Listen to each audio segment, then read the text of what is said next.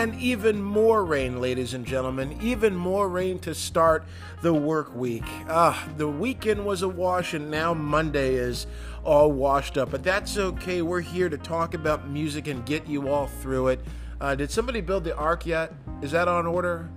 Do they have a good sound system on the Ark? You know, play some water songs on there. You know, Here Comes the Rain Again, right?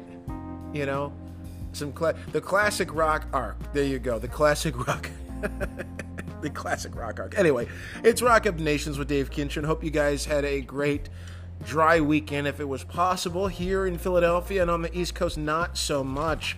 Lots of rock news to get to. It was a bit of a Black Sabbath reunion, sort of. This was really kind of cool to see Bill Ward joining Tony Iommi and Geezer Butler at a Grammy event. This was really cool because you haven't seen Bill Ward in quite a while. Bill Ward joining the guys. Ozzy was not there in the pictures I saw, at least. I don't believe he was there.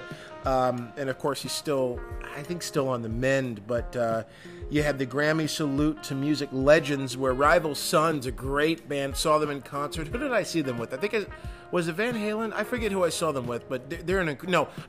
I saw them with Black Sabbath. Shane, my rock and roll soul brother, we saw them... Yeah, Rival Sons, I think, opened for Black Sabbath. But anyway, Rival Sons did a tribute, playing a few songs for Black Sabbath with everybody right there. I mean, it was really cool. Certainly cool for Rival Sons.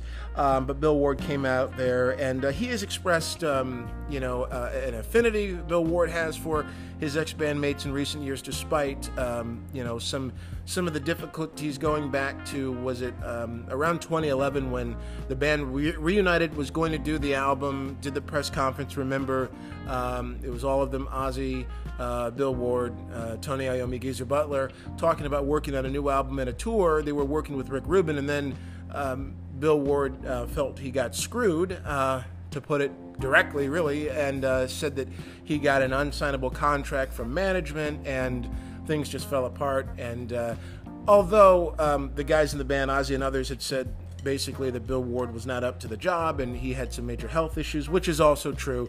To whether those health issues were a limiting factor, I don't know, but Bill Ward certainly did have some health issues. But he told Rolling Stone a couple of years ago that he was grieving the loss of friends. They're missing their company, missing their words and their laughter, and above all, their music as well. So anyway, this was really cool to see Bill Ward with the guys, at least two of the guys. Kansas, this is Ultimate Classic Rock reporting. They do a great job over there. I love reading that magazine, and they have a bit here about Kansas. They will be doing a special show at the Beacon Theater. This theater, there's a lot of legendary stuff that's happened here. I mean, this is where, I want to say this is where Nick Mason's group was recently, and Roger Waters came out and joined him on stage just a few weeks ago. I believe it was, I'm pretty sure it was the same theater, going off the top of my head. I'm pretty sure it was. But, it was. So, it's Kansas that'll be doing a back-to-back performance of Left Overture and Point of No Return. So this would be kind of legendary for Kansas fans. I don't know how many Kansas fans there are in New York City, though. I mean, I feel like they're more of a heartland Midwest band, although, who knows? I mean, it's an intimate venue, and I do think that they'll certainly have their fan base represented. So this is going to be pretty cool for them to do these albums back to back, their biggest records, at least from the classic era of the band, and also they're working on some new music too. And they just put an album out not too long ago, so it's great to see bands that have nothing to prove and that they've toured the world over, they've done it all, they've lived the rock and roll lifestyle, and they still want to make music together. I love that. We were talking about that with Deep Purple. And we're talking about Deep Purple's Come Taste the Band, by the way, coming up, because I've been jamming that, and I think it's a lost gem that doesn't get enough credit, so we'll talk about that in the main segment. This is a Deep Purple unofficial fan podcast. Yes, indeed, especially in the main segment coming up. Other news, Hell Yeah is coming out with a new album called Welcome Home. This will feature the final recordings of the late drummer Vinnie Paul. Still a horrible shocker. He had some heart issues and died suddenly, and was just, I mean, you know, especially several years after his brother's death. I mean, it just really, it's still hard to believe he's gone. He was such a giant personality in music. So you're going to have some new Hell Yeah coming out this year, so that's good too. So looking forward to that. Got to double check the release date on that. That's you know, you ever think you wrote something down and then you're like, wait a minute, it's not here? I'll tweet it out. We'll tweet that out at Dave Kinchin USA. We'll tweet that out for you. But some new Hell Yeah coming out. Looking forward to that. They just announced that they had a new drummer also, so they're going to hit the road.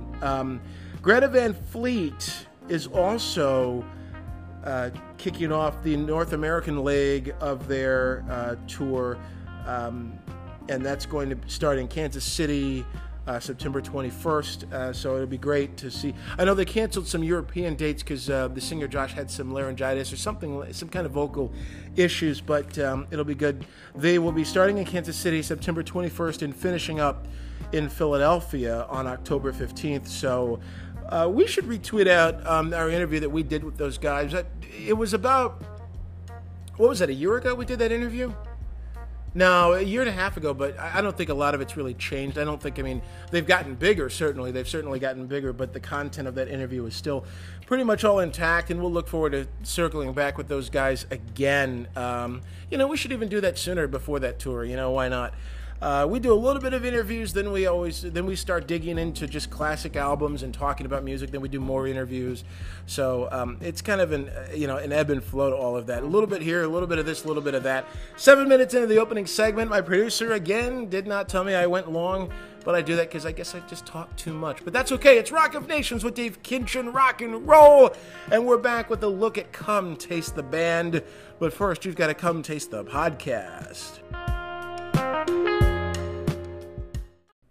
I absolutely love doing this program, and I love talking about rock music because there's so much that's still out there to discover. You know, the classic stuff, there's still so much classic stuff to discover. Now, you know, I don't want to go necessarily through my personal history with music. We already did that. It kind of takes things off the focus a little bit, but I'll get into a little bit of it just for background. You know, I started out in the maybe late 80s listening to some pop rock. By the early 90s, I got into Aerosmith, Van Halen, and you know, so on and so forth. And again, this show's done from a younger person's perspective, a guy in his mid-30s, so you older folks out there, you have to forgive me, but I love you for the passion that you have and for witnessing so many of these great bands when you were younger. I mean, you saw the original days. There's people I know who saw Led Zeppelin. There's people I know who saw, you know, Hendrix, and it's just crazy. Or I've met people who have seen those groups, and to me, that's just like, you know, it was probably just a really cool concert for them back then. You know, oh, there's this guy Hendrix who's insane at the guitar. Let's go see him. But to me, meeting anybody, I ought to be getting an autograph from anybody who was there at a show that Hendrix did, or, you know, the classic, you know, era of Zeppelin, Deep Purple, anybody, right? So, well, all of that's classic era, really. So, and I've talked with friends about this who are a little bit older, and they talked about, especially like during the early 80s, how it was just a full onslaught of all these bands coming out, you know, here's a great band, here's a great band, here's a great band, here's a great band, you know, and over time, you know, some great artists get lost in the shuffle, or some great records from legendary bands don't really get enough play. And that's why I wanted to take a look at Come Taste the Band by Deep Purple. I've heard bits and pieces of this over the years, so it's nothing new to me, but I really recently sat down and just had a great jam listening to it front to back, and wow, you know, it just, especially because I love that sound. By that time, the band Deep Purple took a more funky, boogie kind of style, you know, very bluesy, with David Coverdale, even more so with the amazing Glenn Hughes.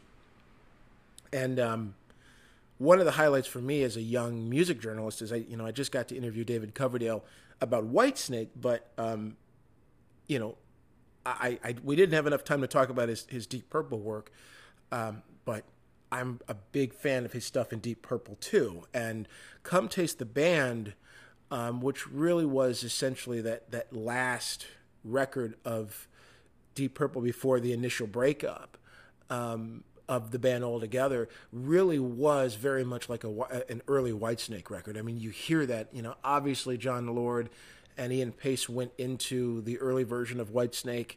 When David Coverdale launched that, he did a couple, some solo records, and then really put Whitesnake out there as his band. And I love that stuff too. That it kind of picks up where, Coverdale cues Deep Purple left off, by 75.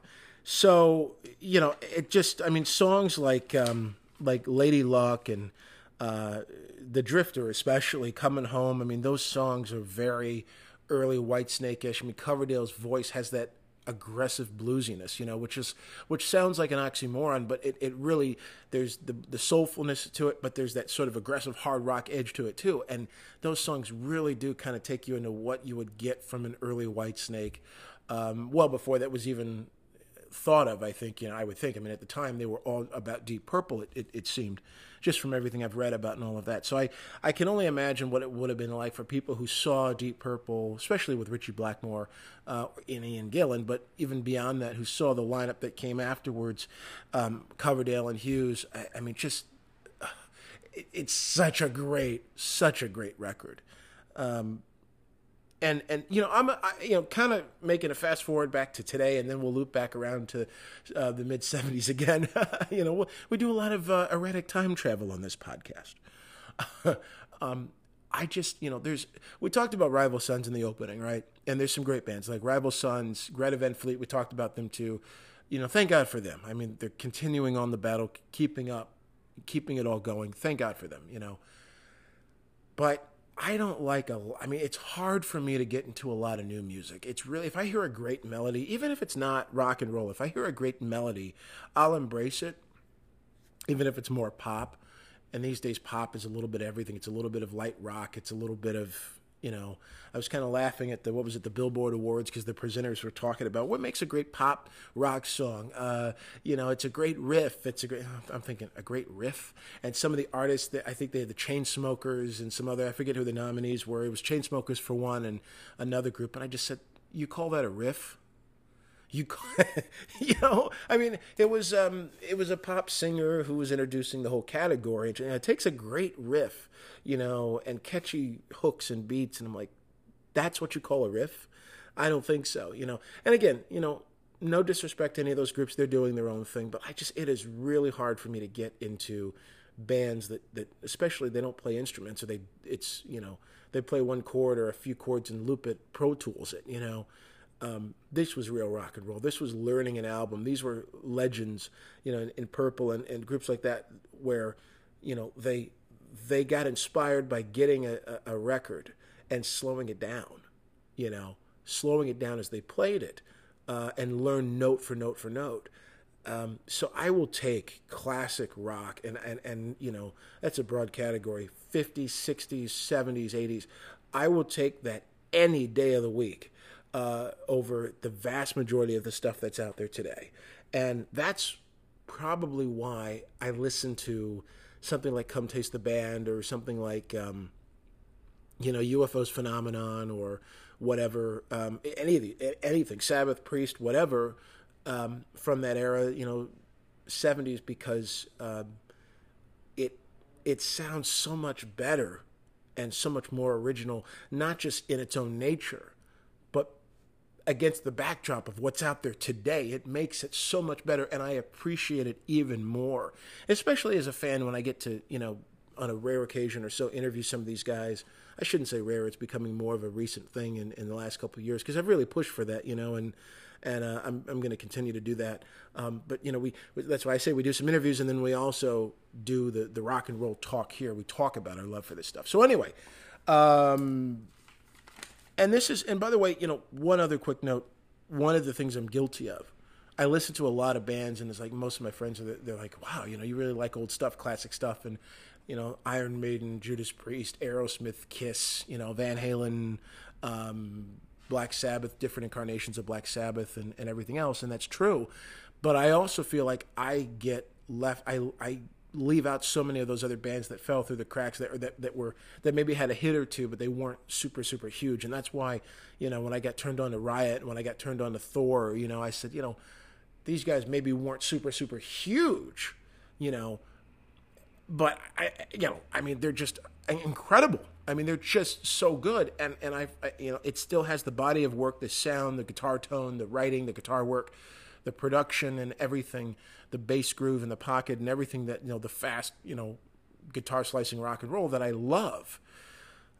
And yet these are bands that I didn't really hear of. So part of the fun of this show is being able to listen to this stuff, or have, a couple of friends I know turn me on to this stuff and say, and it's like, well, I got to talk about that in the show. I mean, we should do a whole Riot podcast.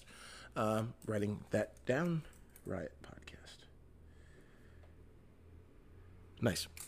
Or, of that era. Kind of like, and I was saying that they were like kind of around the era of, sort of Kill 'Em All meets, Ride the Lightning. And, sort of. I think that was actually more Thor. But these guys were more like Maiden, like early Maiden, and just kind of what was really happening, like new wave of British heavy metal type of sounding, So again, I'm learning more about them as I listen to a couple of records, and I'm learning more about them. So I'm in a state of discovery there, So we will, the appreciation has only just begun just a few days ago for Riot, and just great respect for them and what they did, and some of the recent stuff too, which isn't bad, or more recent, relatively speaking, when you're talking about a band from the 80s, of course, early 80s. So, I'm really working to get to share that with you, and hopefully, maybe we create new fans, or we can share that appreciation too. So it's not just the classics and the titans, the legends, but it's a great appreciation for everything else too. Those guys that, like I said, maybe had a hit but kind of got overshadowed by some of the other names. So anyway, so we go back to Ian Gillan and Roger Glover leaving Deep Purple around 73. And it was a major thing. It was a major issue of, okay, do they continue the band? Do they keep it going? So they decided, yes, we're going to continue the band. And they got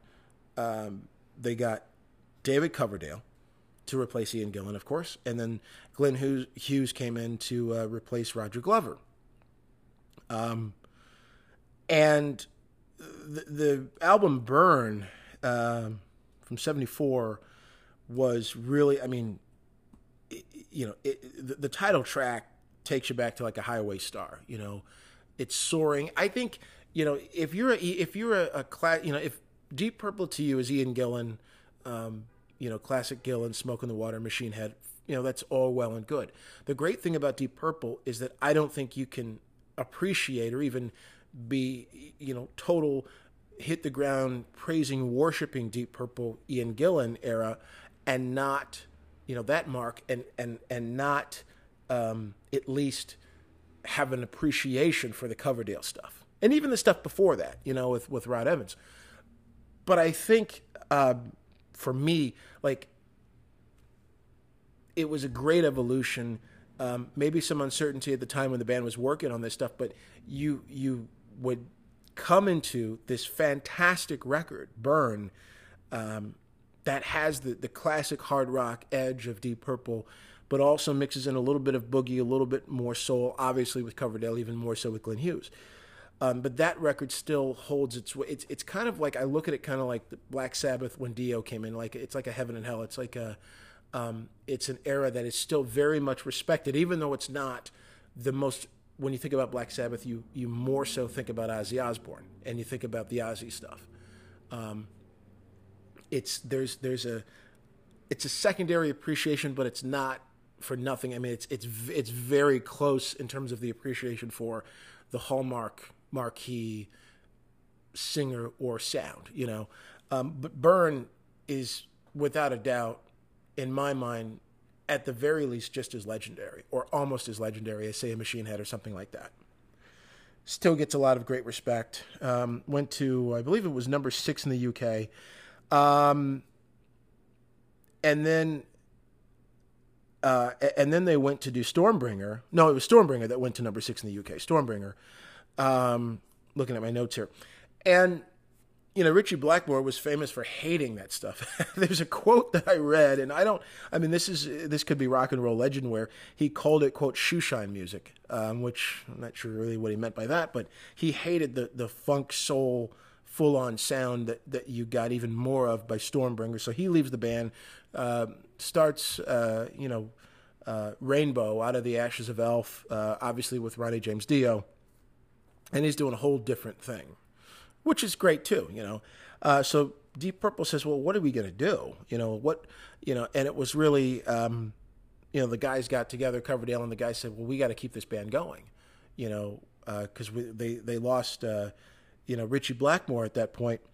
So they audition a bunch of players, and they're stuck with not just, okay, we need a guitar player, but we're replacing an iconic figure in rock music. I mean, they're replacing, you have to really say they're pretty much almost replacing like a Jimmy Page. I mean, this is like you have to think about this. Like, what if Led Zeppelin was in a position where they had to replace a Jimmy Page?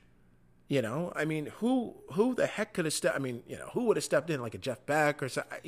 I mean, that's a massive, massive role to fill at this early stage of classic rock music, what became classic hard rock. So even for that time, so they meet this young American guy, Tommy Bolin, who comes in with all kinds of different, green and purple, like all kinds of different colors in his hair, and there's a couple of different stories out there. Coverdale says he was the one who suggested that Tommy Bolin gets auditioned for the band, and there's another story out there where Ritchie Blackmore apparently was the one who suggested him. So it's unclear which is really true, but they heard his work from a record called Spectrum, and really they just said, well, we got to have this guy. We got to have this guy. So Tommy Bolin came in and really was just an incredible, amazing player, who could do the Ritchie Blackmore stuff, but also kind of do his own thing too. Very, influenced by jazz and that kind of thing, so it gave a whole new dynamic to the playing. And now some fans, there's also stories out there that, because he had such a major drug problem.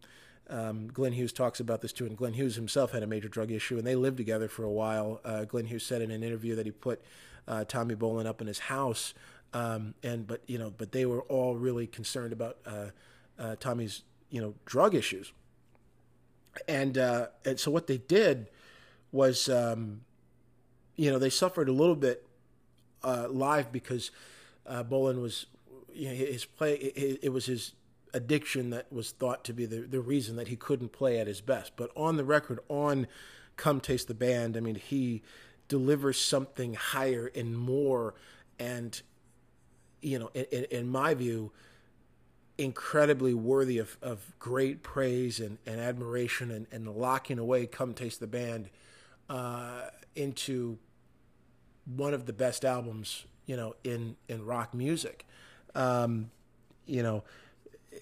It's and of course it was Martin Birch was on the production too, so Martin Birch was part of the magic, a key collaborator with Deep Purple, did Machine Head, did so many other great records, not just that, but worked along later on, would work with Sabbath and Iron Maiden and all these other great artists. But to have that kind of the funk and soul element kind of ride alongside as a sidecar to hard rock, and it worked. In my view, you go from Stormbringer, and I wonder what Ritchie Blackmore might have thought if when he heard Come Taste the Band. Maybe there's we'll find that somewhere out there, but for me, I think if you kind of look at it like, there was you definitely had more soul and everything on Stormbringer, and I love that. But I think you do get a stronger grasp on the hard rock element of Deep Purple on Come Taste the Band, so much so that it sounds like early Whitesnake, like we said. So the restoration of the hard rock sound is there, and it's intact. And that's a great, I mean, it's sad that, they broke up around 75. Really sad that it had to end. And of course, Bolan, succumbed to his addictions, sometime after that, which was really tragic. But Come Taste the Band was a great record for, if it was going to be a last run of the initial era, or the last run of Deep Purple before their initial full-out breakup. Come Taste the Band is the record you would want to end on, in my view, because it has that hard rock edge, but it also has something new and different, a lot more soul. I mean, Glenn Hughes really comes out on this record. I mean, the song This Time Around, wow, is it wrong to say that's his Child in Time? I don't know, maybe. Where that's that version of the band, that's that era of the band's Stairway. Maybe that's a little too much, but there's so much melody and structure and power and natural. I keep going back to the word soul, and that's what Glenn Hughes was able to do with his voice, and still does with his voice, still to this day in his 60s, right? Probably late 60s, still does that. So that in itself is worthy of great praise and admiration. And so we bow down and we give him that, but The Drifter and Coming Home and Lady Luck. I mean, I think it's worth, moving over towards Whitesnake, really, I think it's really worth, it's great to hear a band evolve, That's what I love about the Kiss records, from the first Kiss album, with even some songs like Kiss in Time that didn't really become a big hit, the early Black Diamond, all the way up to what they did in the 80s. I love, you could have a whole day of listening to nothing but that one band, and from the first record all the way up to maybe the end of the, I guess maybe the early 90s or whatever, before things start coming back around, or even all the way through to where we are today. But that's something you could do with Whitesnake, go back to the early Whitesnake, even the David Coverdale solo records. But really, Come Taste the Band, the last, that key Deep Purple record, pardon the traffic out there, nonstop traffic. Get some Hendrix in there, right? Make it a rock reference.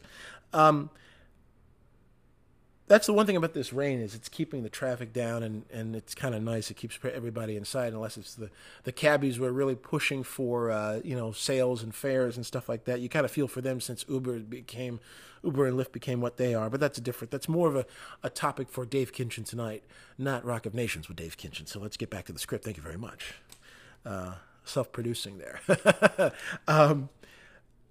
So, going back to that, the genesis of what really became the early Whitesnake sound to be found in Deep Purple is a special thing too. So it's worth the listen. It's worth, and it's easy listening too. It's not like it takes, some records take a long time to get into. So I would highly suggest get yourself a taste of Deep Purple. And here's what's funny. The story, so Glenn Hughes says in this interview, this is an old interview on, and I got to get the name of it.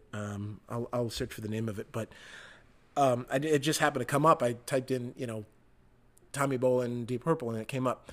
Glenn Hughes says that they were having drinks, and Tommy Bolan was reciting some quote, and he said, something like, "Come taste the wine." He was trying to say, "Come taste the wine, hear the band," but he ended up saying, "Come taste the band," and got it flipped around, so they called the album "Come Taste the Band." So it's kind of a funny story there, but it's definitely worth a taste.